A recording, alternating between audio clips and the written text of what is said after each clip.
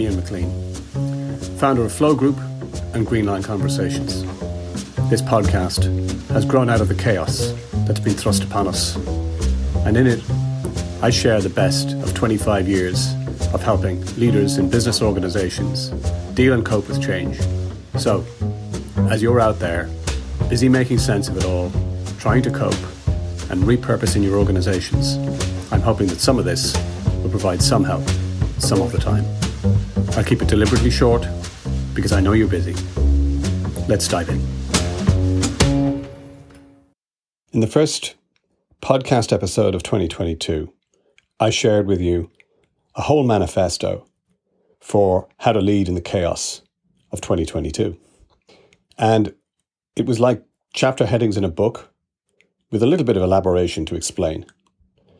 In this episode and future episodes of the season, called the Manifesto series, we're going to build on each one of the principles in more detail, one at a time, so that by the year end, you'll have a full and comprehensive handbook for how to lead in chaos.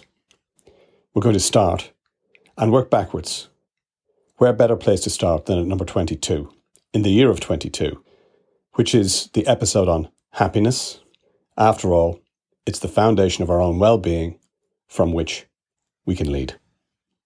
Happiness is about having three things: something to do, something to look forward to, and someone to love. It might seem unorthodox to include happiness as part of a leadership manifesto, but here's my experience. Happy, optimistic, positive leaders have more long-term sustainable success than their opposites. What is leadership actually? Well, as well as the responsibility for setting direction and expectations, the leader's role is to create the right impact and energy so that people can rise to the occasion. A happy disposition, in my experience of working with leaders, is far more likely to create that environment than a miserable one. Leaders can either create energy in their team members or destroy it. They either radiate energy or they drain it. They can light up a room either when they walk into it or when they walk out of it. In working with leaders over 30 years, in terms of impact, the single biggest influence on performance of any team is how the leader shows up. And whilst a happy, positive leader alone doesn't guarantee success, it does create a fertile soil in which a team's enterprise is more likely to flourish. Moreover, I've met very few sustainably successful, miserable leaders. Even beyond the impact of your team and those around you, from the angle of pure self-care, if you are happier, then you are far more likely to be positive, confident, bold, creative, and energized, all of which is only going to help you with your cause. Which begs the age-old question: what is happiness? Happiness, as a distinction, is different to pleasure. Pleasure derives typically from the material, the new car, the clothes, the accessories, or the sensual, things like food, sex. What characterizes pleasure is that you get a spike in joy, and then it dissipates. The wrong-headed approach to happiness is to believe that when I get the car, or the job, or the promotion, or the apartment, or the partner, you fill in your own blank, then I'll be happy. This is like eternally pursuing a non-existent crock of gold at the end of the rainbow. People believe happiness is to be found outside of themselves, when in fact, the power to be happy rests within. Happiness is an inside job. Rick is a northern UK entrepreneur that I worked with, who built up a successful packaging business over the years. After many years, he left school when he was 14, and much stress and effort, he sold his business for an 8-figure sum. He followed the dream of, when I sell up, then I'll be happy. He paid a heavy price along the way for the juicy reward at the end. After an absence of about 2 years, I met Rick once again over breakfast in London, and I asked him, "So how's retirement?" With a tired, resigned expression, he replied, He was from Hull. If I never see a 7-star hotel or white sandy beach ever again, it won't be a minute too soon. People pursue pleasure, expecting happiness, and are forever disappointed when it doesn't last. Our consumerist society only further encourages and perpetuates this. That way, happiness itself has a built-in obsolescence. People are kept on a never-ending treadmill, striving for more, better, slimmer, faster, richer. Perhaps the recently deceased Thich Nhat Hanh summarized it best when he said, "There is no way to happiness. Happiness is the way." The happiness triumvirate is made up of components that individually help sustain our well-being and contentment. Individually, they're powerful on their own, but collectively, they're even better. The first thing is having something to do. The only moment you ever have in your life is the present moment. Past and future only exist in our minds, but they tend to dominate our thinking.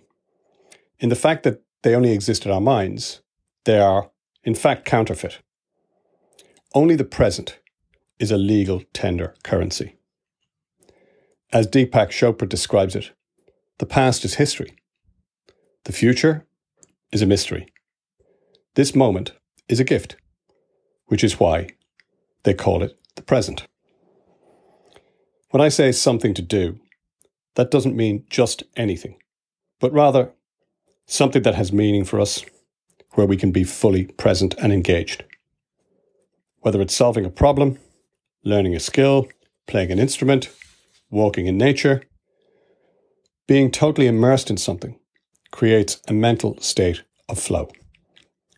This flow state is described by athletes as being in the zone. Musicians call it being in the groove. But whatever the label, the experience is proven to have a radically uplifting effect on both performance and on our mental health. In fact, Mihai Csikszentmihalyi, author of the seminal work on happiness entitled Flow, found that, comparatively, the state of flow outperforms health, wealth, and success as a generator of happiness. One of the curious consequences of lockdown was how many people discovered many things to do. Hiking, cooking, DIY, calligraphy, you've probably got your own version, which enabled them not just to survive, but to thrive, in spite of the severity of the situation that was around us. Secondly, something to look forward to.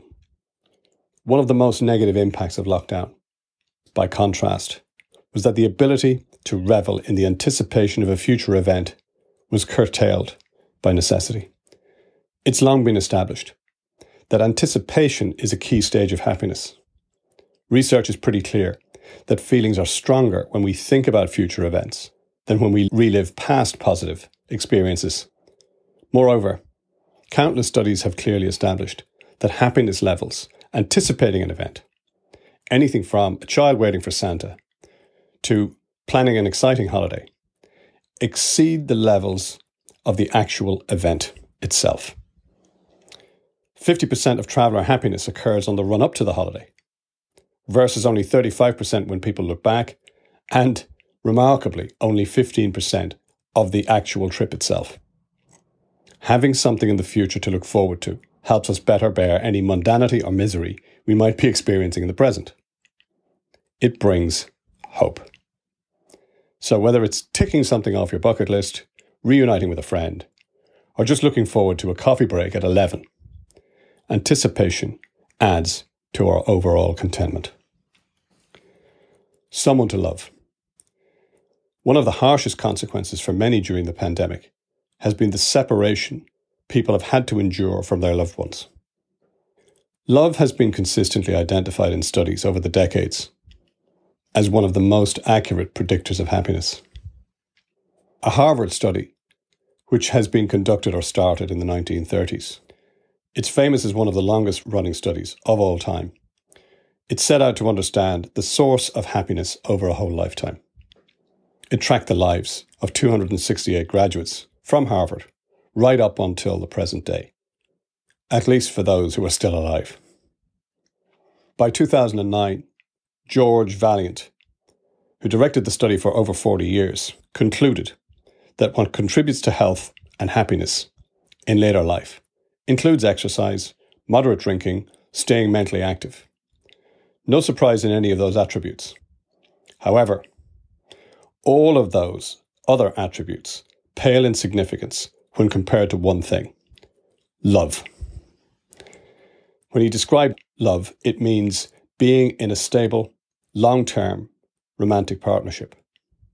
Far from emphasizing the high-octane, dizzy fizz of falling in love, which is different, it instead pinpoints what psychologists describe as companionate love and a more stable affection based on mutual understanding and commitment. Positive social interactions literally produce chemical endorphins in the brain that reduce anxiety and depression, increase our well-being, and make us feel happy about ourselves and our lives. We all know that feeling of connection and what it feels like after we've spent some time with someone that we love and trust. And so, armed with the wisdom of many lifetimes' experience, it appears that love does actually conquer all. Until next time, stay safe, stay sane, stay connected.